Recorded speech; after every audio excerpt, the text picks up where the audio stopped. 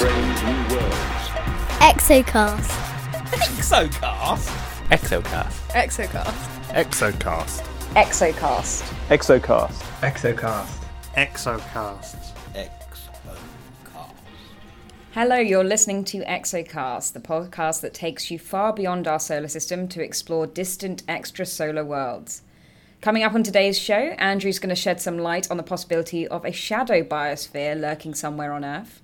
He will chat with our special guest, Jess Spake, about the study she led that resulted in the first confirmed discovery of helium in the atmosphere of an exoplanet.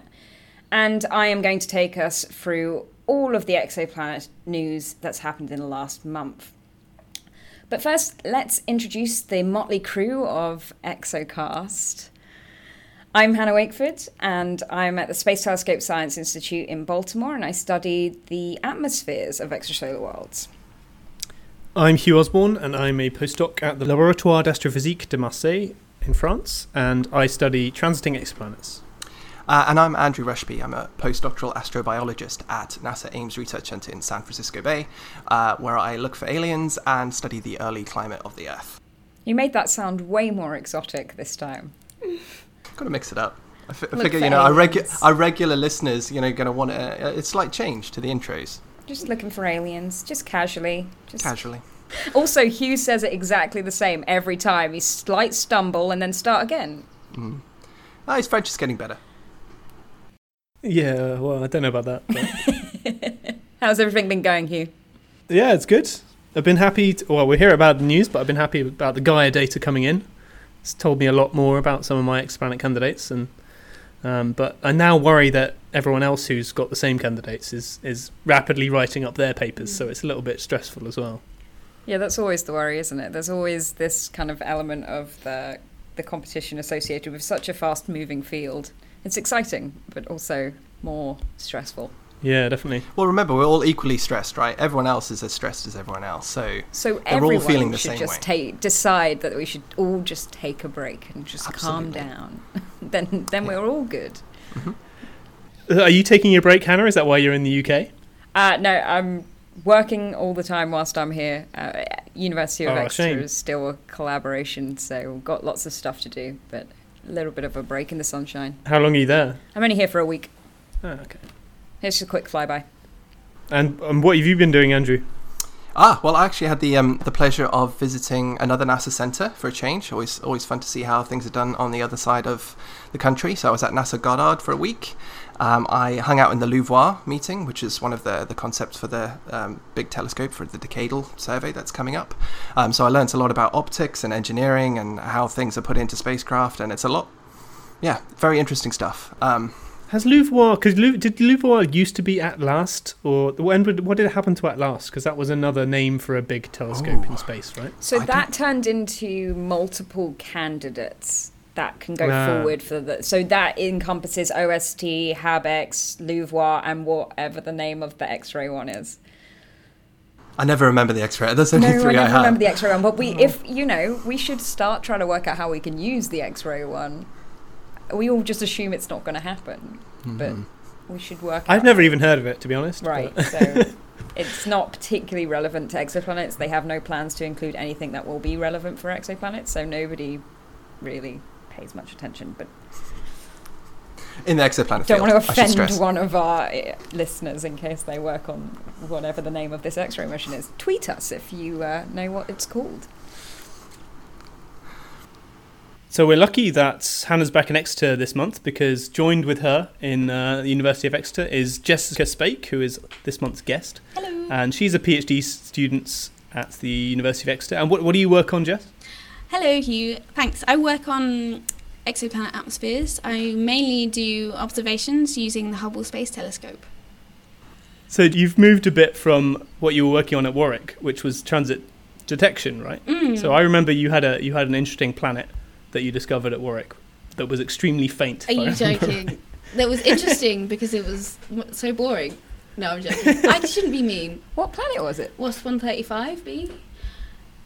Nobody's heard of it, right? No, it's not. It's not high on the list of favourable targets for atmospheric characterisation. It's very not. It's like one of the faintest WASP. I think it may be the faintest WASP planet ever.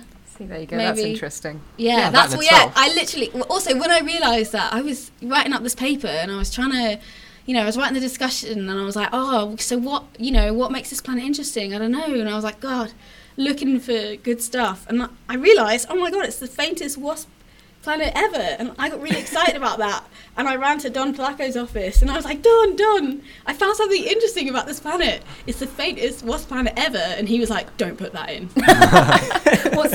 What is its magnitude?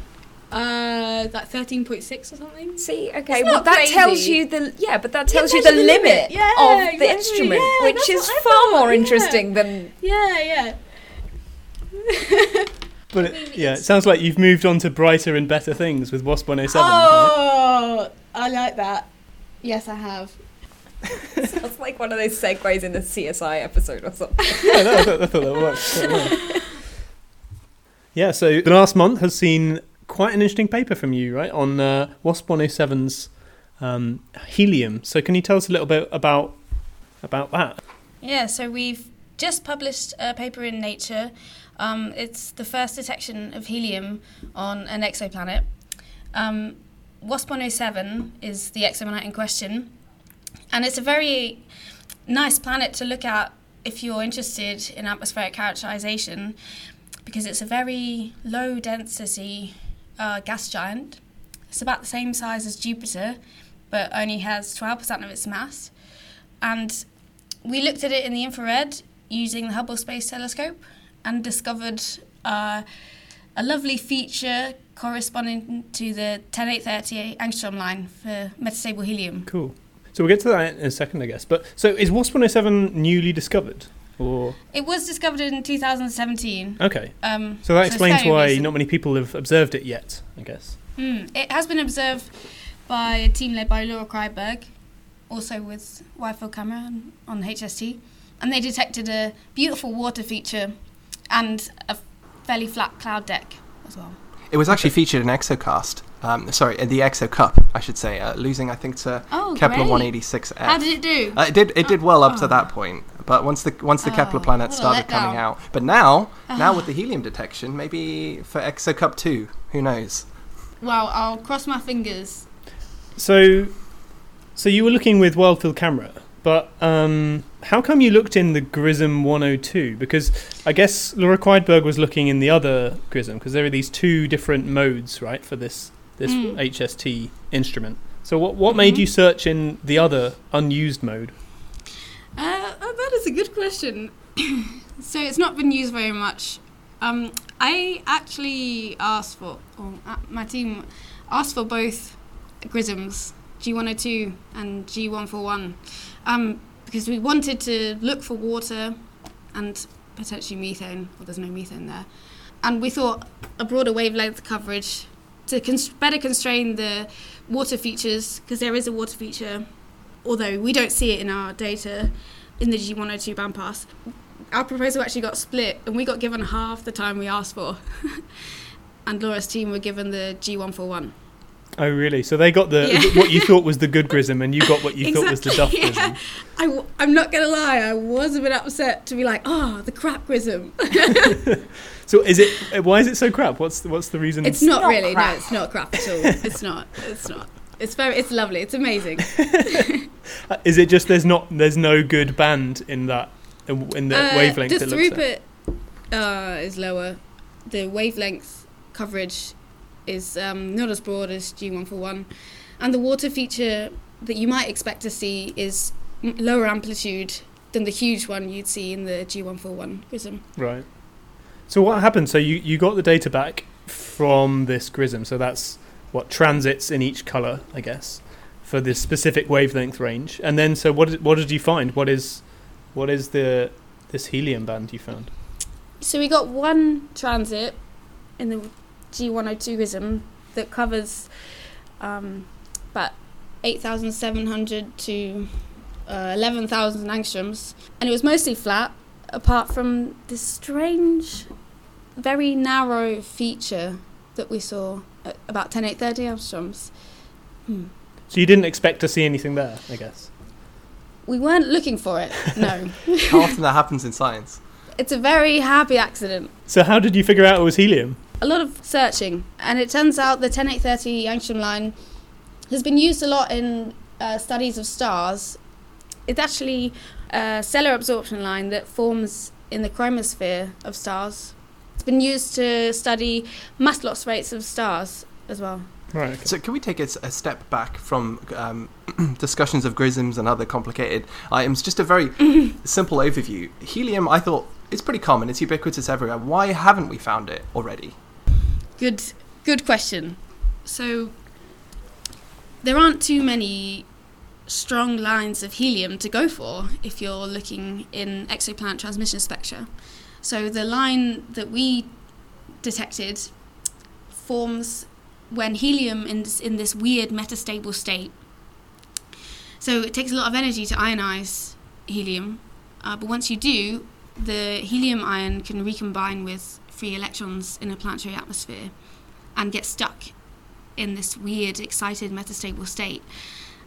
And from this excited state, there is this transition to the next excited level that requires a photon of wavelengths 10830 angstroms to go between these two excited states. And this forms a very strong absorption line because the excited electron can't fall back down to the ground state, so it gets stuck there. But there aren't too many other lines like this to go for in helium. There's one in the optical at 5876 angstroms, but it's a lot weaker than the one in the infrared that we went for. And were there like hardware and technology constraints like that were just... Yeah. So the 10830 angstrom line exists in a wavelength space that's difficult to reach actually with detectors. And for a while there actually haven't been many ground-based instruments that can do it. We're lucky because over the next couple of years there are quite a few infrared spectrographs coming online that can target this line at high resolution, which is super exciting. And also, of course, the James Webb Space Telescope will be able to go for this as well. But there's been a period of few ground-based instruments that are capable of even observing at this wavelength. Keck can do it, but not too many other things. CRIROS Plus as well will be great when that comes online. Also, another reason is that from the ground there are water absorption lines near this 10830 angstrom line that make ground-based observations quite difficult, which is, I think, put off a few people. So that's water from our own atmosphere, I guess. Yeah. We're not seeing it in that's it. the other atmosphere, in the exoplanet. I guess we are seeing it in the exoplanet as well, maybe. It's true, but the amplitude of those water features in the exoplanet atmosphere are much smaller than the helium one would be.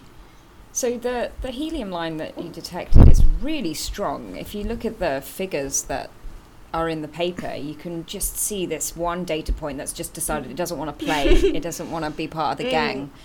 Could you explain to us about what that means in this detection? So WASP-107b is a low-density gas giant. It receives a lot of high-energy UV radiation from its host star, which is a small K6 star. It's quite active. And this high-energy radiation heats up the upper layers of the atmosphere, and we think it then rapidly expands and escapes into space.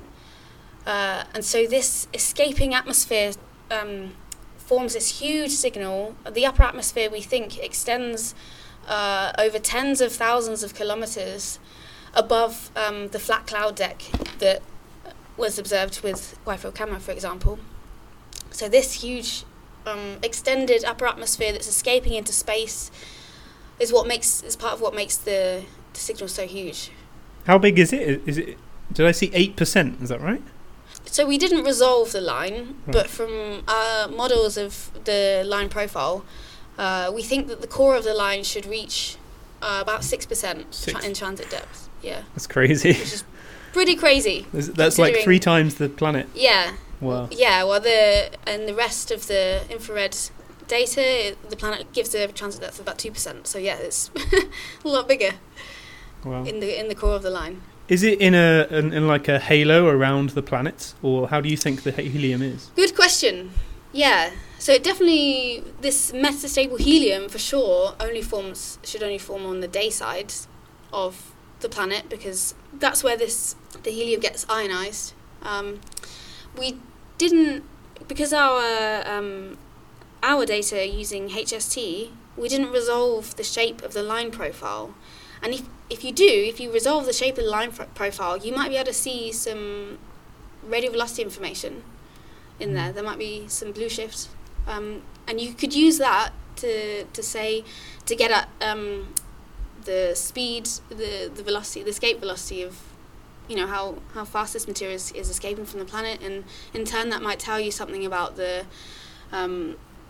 shape of something about the structure of the upper atmosphere. But we didn't get any of that information. We just know that if there's so much helium there, it's got to be way beyond the planet's grasp, right? It's got to be being blown away from this planet, which is quite impressive, right?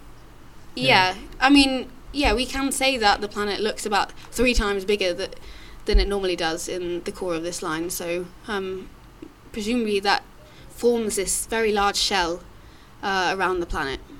And I saw in the paper that you mentioned even a comet tail might be possible. Do you think is that observable as well? That should be observable. The thing is, this metastable helium can only form at high enough densities to keep it populated. And so the helium will form actually fairly close by the planet where the density is high enough. So we can't use the helium to look for like a wispy, very low density tail. The metastable state will depopulate at those densities. So we're not going to be able to see, I don't think, too much pre or post transit absorption. We probably won't be able to see a huge wispy tail like that. But potentially with this radial velocity information from high resolution spectrographs, we could maybe see evidence of a tail that way that's being blasted away from the planet at high speeds. Okay. Oh, cool. So is WASP-107 the only planet that has this helium line, or is it likely that a lot of planets have the same helium shell? Oh, yeah, I think it's extremely likely that a lot of planets have... Yeah, I guess the important thing is if it's detectable or not. Right. So WASP-107b is an outstanding candidate for detecting metastable helium because of the low density of the planet, and also the active star, which gives a lot of high energy radiation that ionizes the helium. It's really and its orbit's a bright star, so it's really an ideal candidate, which is why we managed to detect it even with the low resolution Hubble data that we have. Now, metastable helium forms in the upper atmosphere of the Earth, for example, just not in detectable levels with anything, with any telescopes, current or planned. We wouldn't be able to detect metastable helium in an Earth twin, for example. Right. But we should be able to see it for super Earths in the future with Webb, hopefully. Cool. And also, there have been a handful of exoplanets with escaping atmospheres detected at with the Lyman Alpha line, and so those planets for sure would be excellent targets for looking for a large helium signature as well. Mm. And I guess from what you've been saying, it sounds like you're also going to get a lot more data on WASP-107 from the ground in the future. Is that right? Well, that would be great. Yes. Well, I'm sure they'll give it to you after the paper out this month. Yeah. Well, keep your eyes peeled for that. Now, Andrew, you're going to talk about something called the Shadow Biosphere. Now, is that like a comic book villain or something? What is that? It does sound kind of spooky, right? But I think it predates comic book villains a little bit. The basic idea is, why look for aliens elsewhere when we can look for exotic life forms right here on the Earth? Maybe right under our nose, or maybe even in our nose, for that matter. So this is the concept behind the shadow biosphere hypothesis. So it was coined relatively recently, like 10 to 15 years ago, by astrobiologist Carol Cleland and microbiologist Shelley Copley. So they wrote a paper that was published in the International Journal of Astrobiology called "The Possibility of Alternative Microbial Life life on Earth. So this is quite a striking title.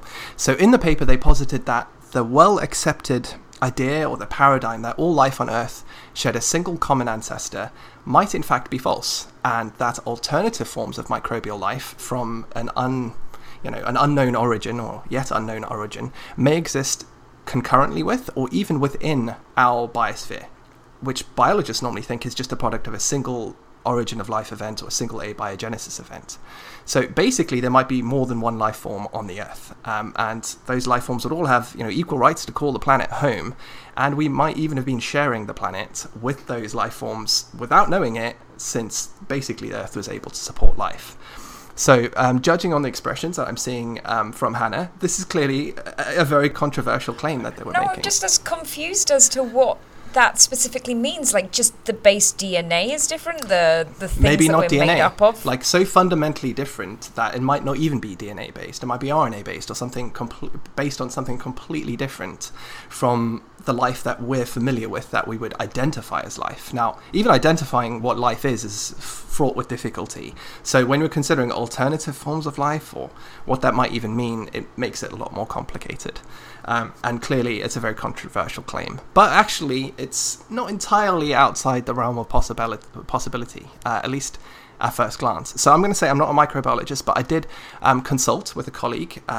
Hopefully some of this will make sense, and I know it's not completely ridiculous. So thank you to Maureen Berg if she's listening. She gave me some microbiologist insight into whether this was completely ludicrous or not.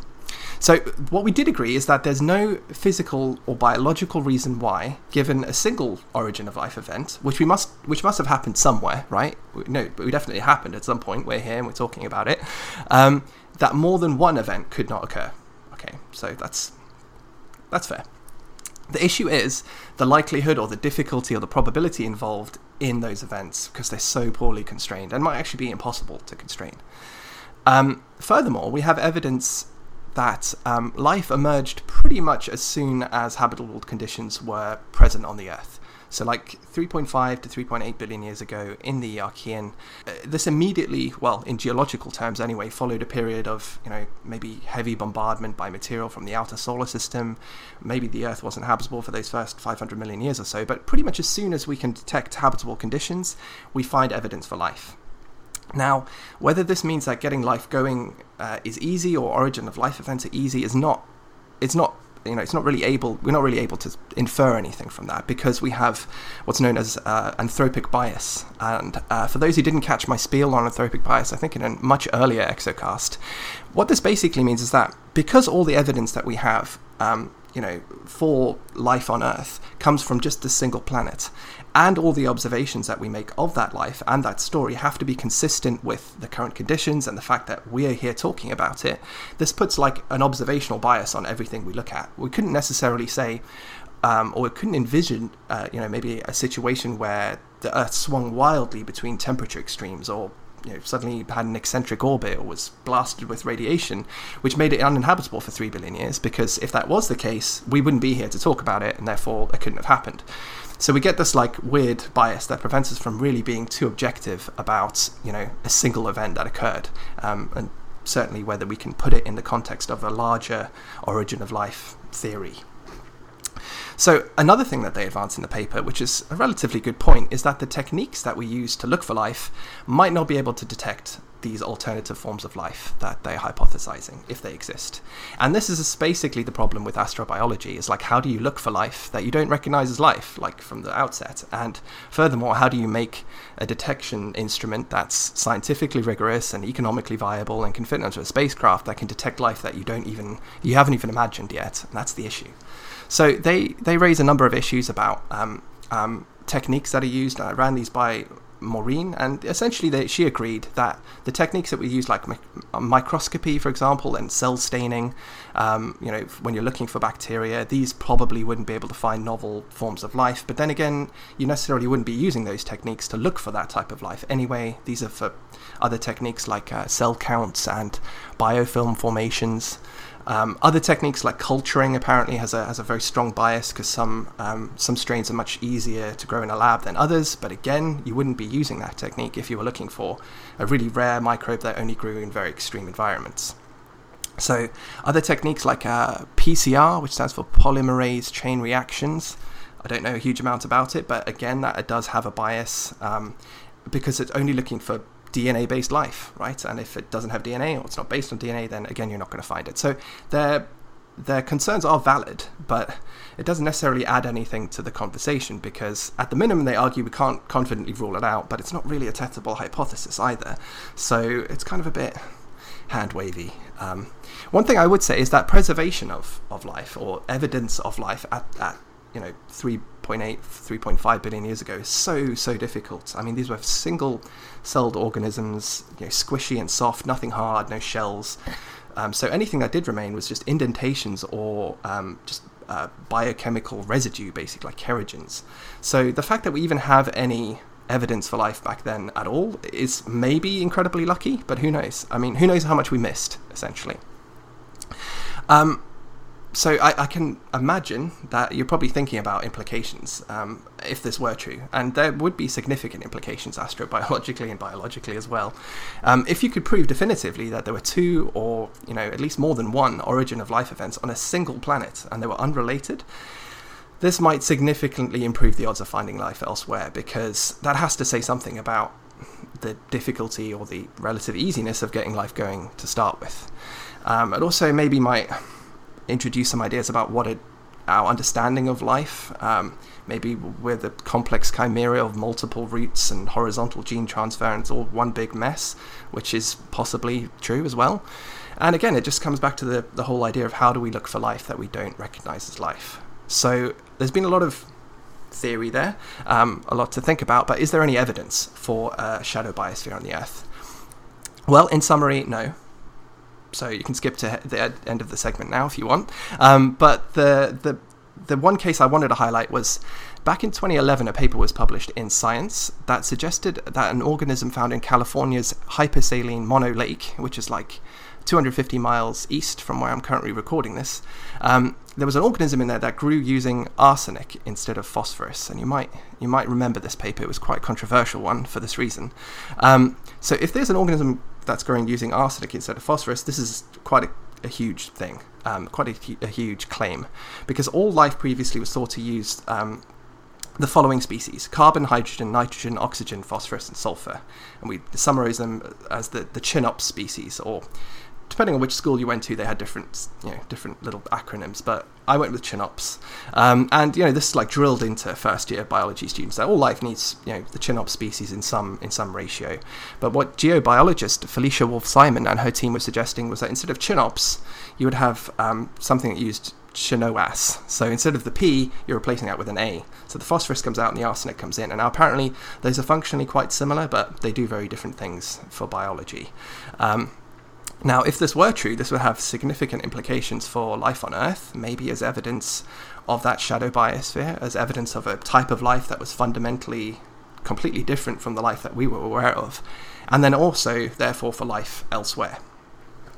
So the paper and its methods were immediately and widely criticised when it came out, as you might remember, because follow-up studies strongly refuted the findings. They couldn't find any evidence that the organism, which was known as GFAJ-1, was living solely on arsenic. It was shown to definitely be strongly arsenic tolerant, but it still needed a little bit of phosphorus to live. So there could have been a method issue, basically. In my personal opinion, though, the communication regarding the finding was roundly misrepresented by NASA.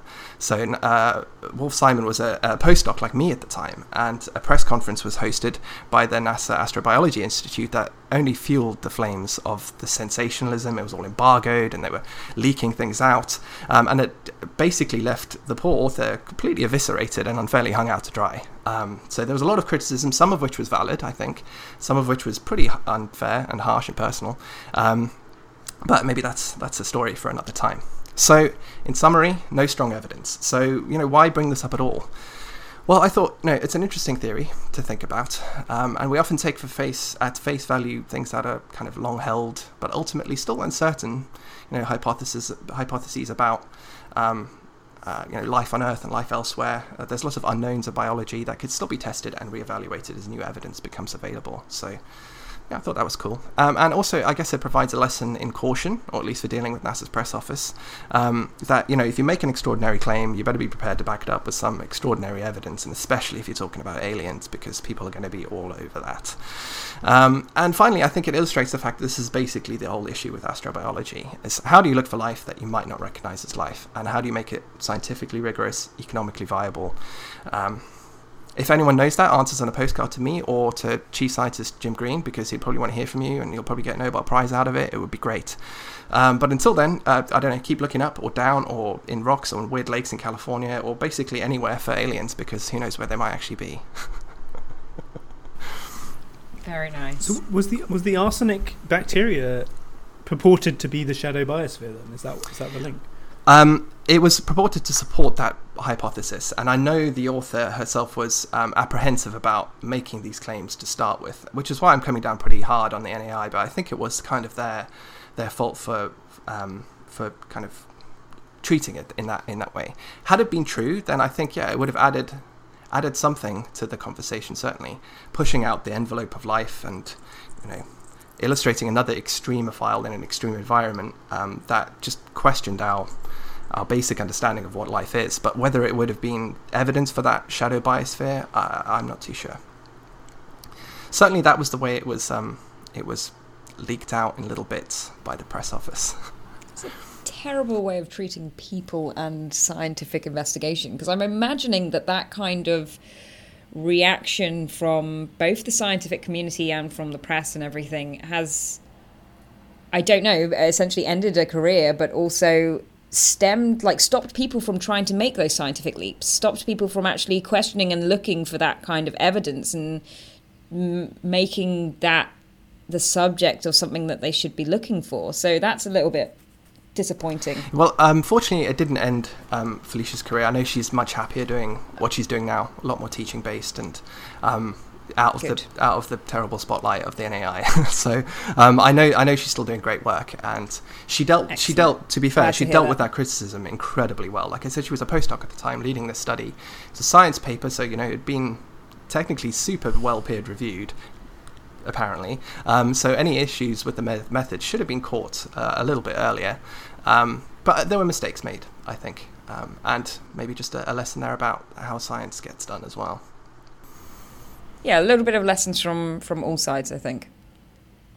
Going back to the whole shadow thing, like, I was always taught that maybe it's just something I assumed, but once the Earth had its first strain of life, it started eating all of the carbon around, and that could include the carbon and hydrocarbons that would go into another origin of life, and it could also include any other origin of life that occurs. So how does that, like, a shadow biosphere for me would be weird, because surely it would just be eaten unless it's quite by the current biosphere. Yeah. Essentially, Maureen said this as well. There would have to be billions of years in which that particular biosphere was strongly selected for, and also didn't compete with the current biosphere, which again adds a lot more doubt to this ever being the case, because I can't think of a single environment that's been physically, chemically isolated from the rest of the Earth, unless we're going, like, I don't know, 100 kilometers down into the crust. But even then, that stuff's been recycled through the crust a whole bunch of times.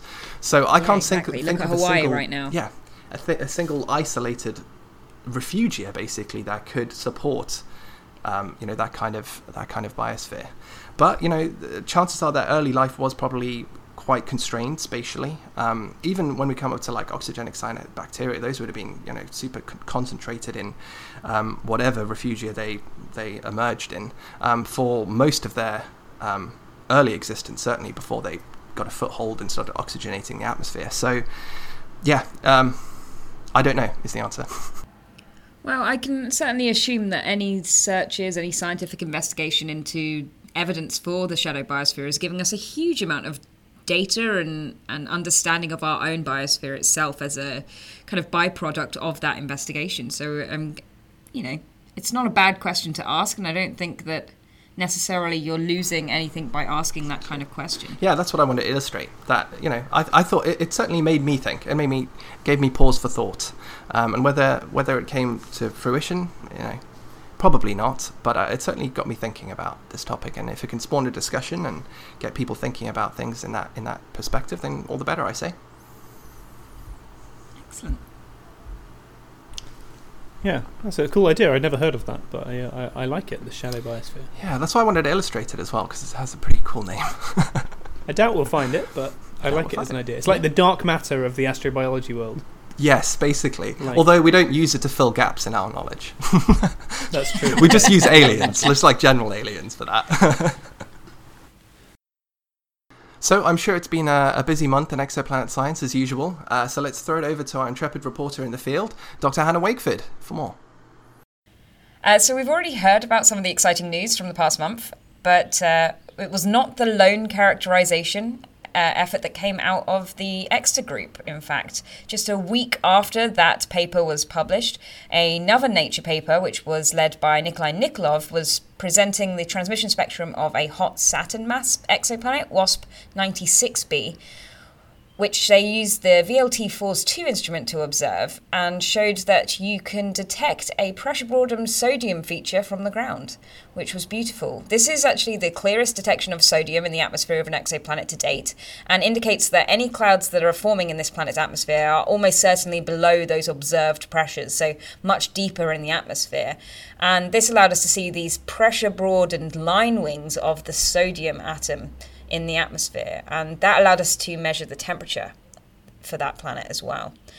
And what we're able to do from that is kind of show evidence that clouds aren't going to hamper absolutely everything. We still got a lot to learn about how the pressure broadening of sodium in the atmospheres can be accounted for with our models, as there's multiple models that can be used to look at this pressure broadening and try and understand its impact in the atmosphere. But also it allows us to get to that base continuum level, this base kind of transmission depth that we would expect for a planetary atmosphere, where we see the hydrogen-helium scattering, so the collision-induced absorption from the base species, a hydrogen-helium-dominated atmosphere. And that means that for this planet, whenever we detect a molecule, we can actually give you the absolute abundance of that material in the atmosphere. And that's going to be really interesting as we move forward into different wavelengths. So this is a really great detection, really remarkable precision, which actually matches our space-based precision that we've got before, but done from the ground. So it was really great, that paper coming out. Now, in other characterization side of things, there was a slew of ultra-hot Jupiter papers this month, all coordinated to hit the archive on exactly the same day, being led by 3 different authors, Parmentier, Loeffringer, and Kreiberg. And each paper looked at different aspects of the ultra-hot Jupiters which have temperatures greater than 2000 Kelvin, that is. So the Kreiberg paper presented the emission spectrum of WASP-103b from HST and Spitzer phase curves, finding that the planet's output is consistent with that of a black body, so that's much like what we see from stars and things, and where the heat is actually poorly redistributed around the planet. So the night side is over 1,000 Kelvin colder than the day side of the planet, which reaches a whopping 2,930 Kelvin. So that all came from those measurements. The Loeffringer paper, they explored the impact of thermal dissociation of molecules, which is how heat can break apart different molecules in the atmosphere, and what and where this can be expected to happen. And one thing that they focused on was the H- ions and how their presence will impact the atmospheres of these planets, which act more like stars at these high temperatures. And one of the key things from that study finds that you can create a thermal inversion in the atmosphere, so a point in the atmosphere where the temperature starts to increase instead of decrease with altitude, by using this H- ion, which we've previously kind of adopted titanium oxide and vanadium oxide to produce this role in the atmosphere. But what they show is that H- ions that are thermally dissociated can actually produce this thermal inversion as well. So that's another thing that can be present in an atmosphere that we can start trying to look for and start trying to understand to see these thermal inversions that we might expect for these very, very hot planets. And then finally, out of this slew, the Parmentier paper takes a broad look at ultra-hot Jupiter atmospheres, looking at their emission spectra of 14 previously measured hot Jupiters from the literature and fitting different global circulation models to those different data sets to try and find a link between them. And what they suggest is that there's a link between this thermal dissociated hydrogen minus ions and TiO, so this titanium oxide, in the structures that we see in their dayside emission spectra. Now, overall, these three papers paint an interesting phase space comparison of these really exotic, strongly irradiated worlds. So it was a good number of papers if you're interested in ultra-hot Jupiters. Now, to keep on the theme of some characterization of sorts, I suppose, the Gaia DR2 release allowed astronomers to look at the light from hundreds of thousands of stars and make more accurate measurements on their flux and distance, which actually allow us a better radius approximation for a number of these stars.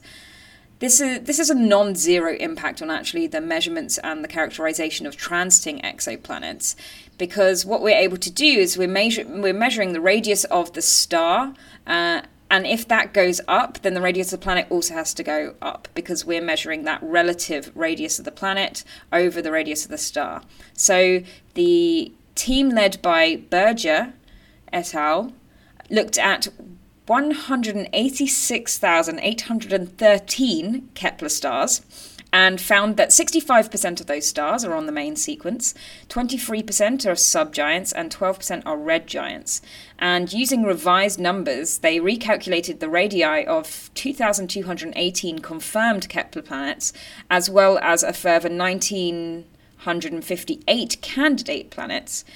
Now, one of the key findings that they had when they redid this analysis to try and get better measurements of these planets is that there was this previously established super Earth desert, or the evaporation valley as it was also called, which has now shifted to slightly larger sized planets. So now that they've shown that there are some planets in the Kepler database that are actually within what was previously thought of as this evaporation valley, and now this valley has shifted to larger radii instead. So actually, I don't know if you read the Fulton paper, which was another Gaia DR2 release paper, and they looked in detail at the stars that went into the previous Fulton paper, which showed the gap. And interestingly, they don't see this shift to higher radii. The Fulton gap is where it was expected, but it's populated by some planets, so it's not empty.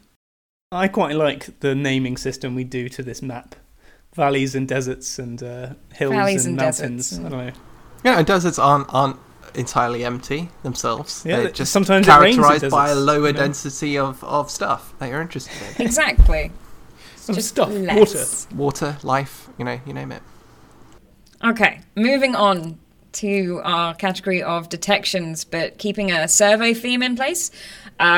The new administrator of NASA was so excited to see the first test image that he insisted on putting together a nice press release, and people weren't disappointed either. Andrew and I were actually at a one-day conference where it was presented to an applauding audience, so it circulated Twitter multiple times after that, and Facebook all over the place, so people were clearly just as excited. Spontaneous applause broke out. Spontaneous applause. It wasn't demanded or anything.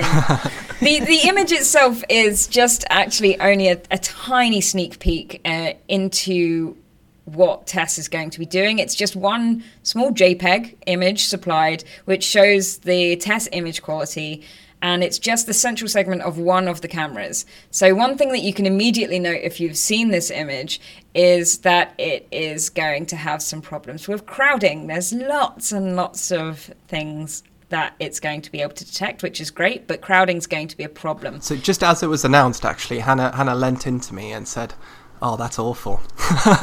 And I was like, "What do you mean?" And she was obviously thinking about it from a science point of view. Like, the number of stars in that field of view was huge.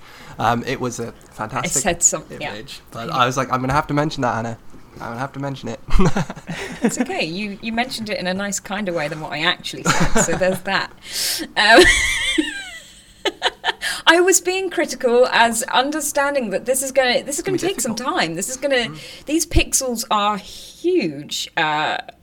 There's a lot of stars that it's going to be looking at, even in the least populated regions that it's going to be really focusing on around the poles. There's very few stars that we can see up there compared to looking towards the galaxy itself. And TESS is very much going to focus on those less dense regions of the sky. But at the same time, you're going to get a lot of contamination from other stars and other things that are going to make that a difficult job. So this is just a sneak peek for everybody. The TESS teams I'm sure are very happy. They get the next 6 months of proprietary time to work out what they can do with these images and work out and test all of their pipelines to determine what kind of planets we might be able to find in that data. So in 6 months, we'll have that available to the general public. But actually, I wanted Hugh's opinion on this. What did you think of the image? Because I know you've seen it, and you're our resident planet discoverer, so you would have a more valid opinion than my immediate, oh God, that's awful. I mean, I kind of looked at it and went, yeah, that's the TESS image. That's what it'll look like. That's what I expected. We are so spoiled. We are so spoiled. Hugh seems to be more spoilt than the rest of us. He always has this opinion. Oh, well, it was just another SpaceX launch. Doesn't matter. They're getting boring, okay? But this is TESS. TESS was... You're saying the same thing. Okay. No. I mean, it's cool. Exactly what you thought. That's good. It's amazing to see it's up there and it's working. And actually something... It's hit all its orbital maneuvers perfectly. Yeah, nominally. Nominally. And it probably means it might have more fuel and it might be able to last longer, which is quite cool. So we'll see how long it goes. I'm not sure what the ultimate thing that'll kill TESS will be, but it could go for a decade at least. I wonder if the same boosters that are going to be used for like orbital insertions are going to be the same ones that would be for pointing. Do you think? Oh yeah, I don't know much about spacecraft. You might be right. Because you'd think like one of those would have to give a little bit more power than the other. Yeah, maybe. I don't know. I can't recall. But yeah, nominal in NASA talk means like unbelievably amazing and almost impossibly good. So things are going very nominally. What's the opposite of nominal, out of interest? Subnominal, probably. Okay. That's how James Webb is at the moment. Yeah. We'll get there. We'll get to nominal. That'll be great. I hope. So I'm just going to follow on from that with a smattering of discovered planets, which Hugh kindly supplied me because credit where credit is due. So I'm just going to read out what Hugh sent me rather than anything else. I just sent you the names of the planets and a link. Yep. I hope you read the archive Names link. of planets. 560 planet candidates. Do you want to read it, Hugh? I'll read each one. Yeah, I mean, Hat South are up to 59, B and C, so that's multiple planets in that system. Are we sure we haven't covered these? We do have a tendency to cover the hat planets a lot. I think those 59 we haven't done yet. Okay. We haven't done 59 yet. K2, 216b. HD 89345b.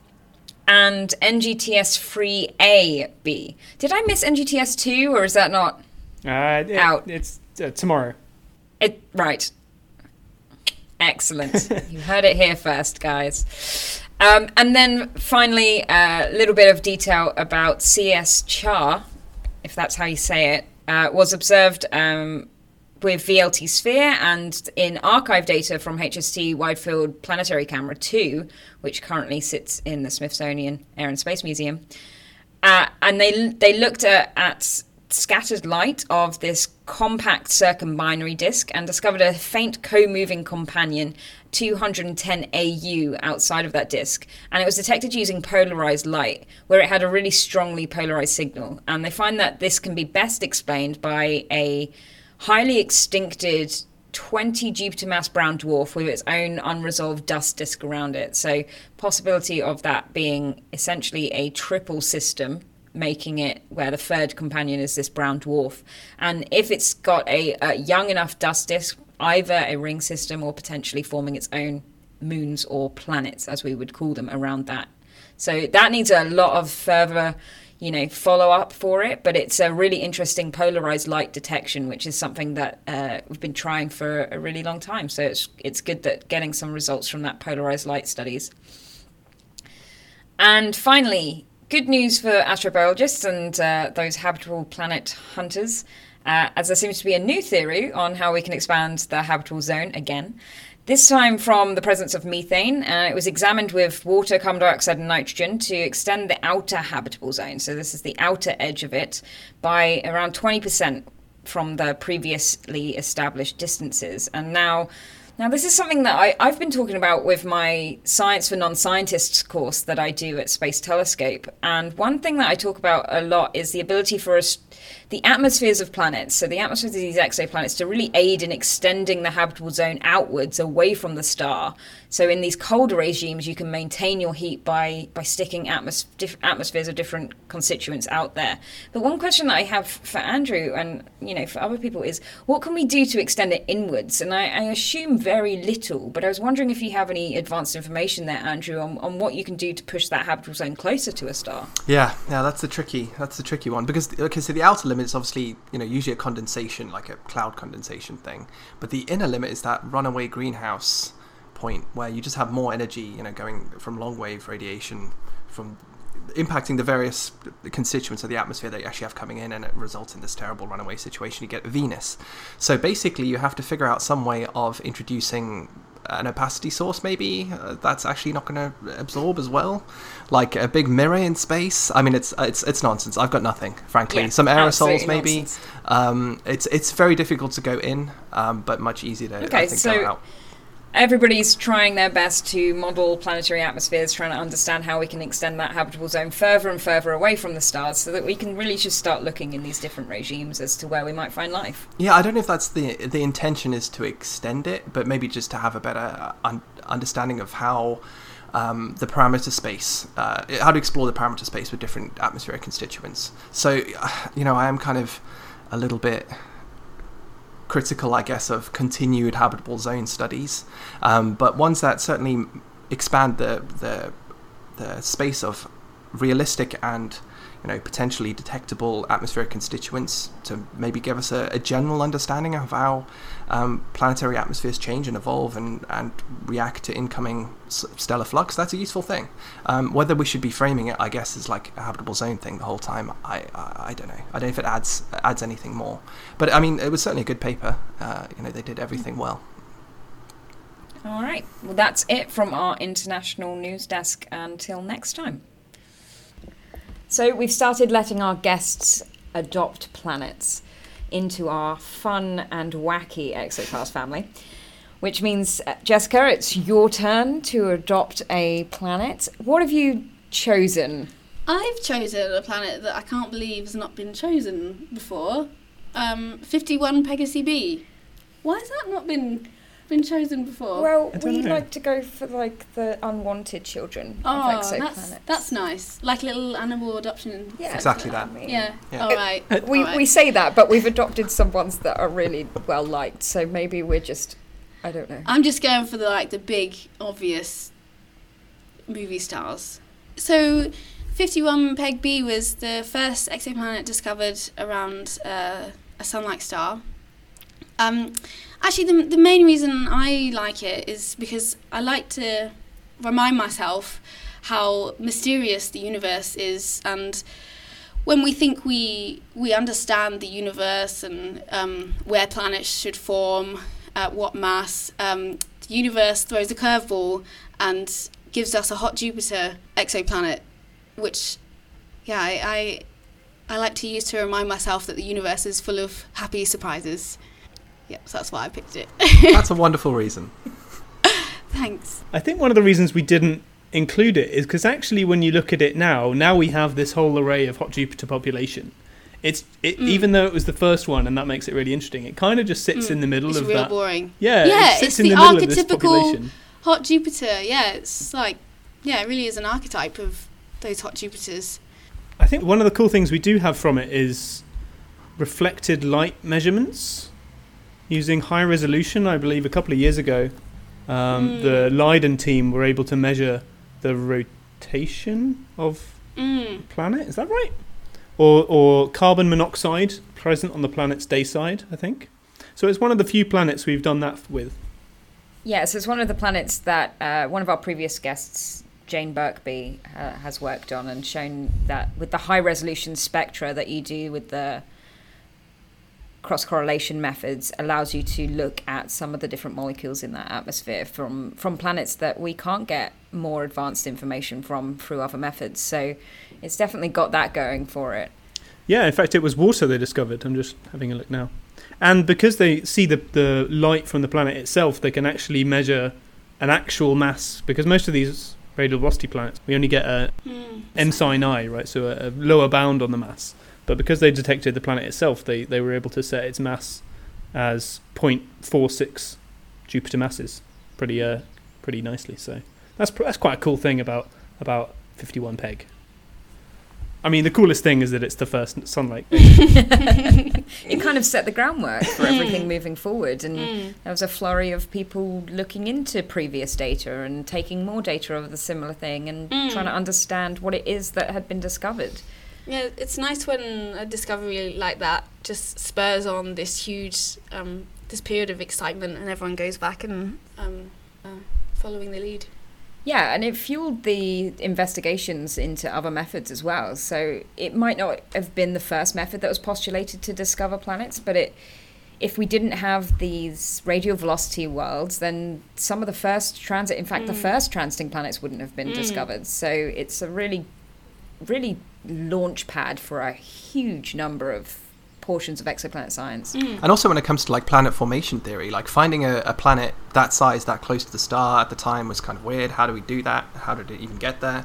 So it wasn't just the detection, it was also, the basic theory about where and how planets form that was revolutionized. Yeah, which is still an active area of research. Good choice, Jessica. Yeah, Excellent definitely. choice. Well, thank you so much for joining us for another installment of Exocast. Hope you found it as interesting as we did. We will return next month with more exciting exoplanetary news and views when Hannah will be joined by a special guest.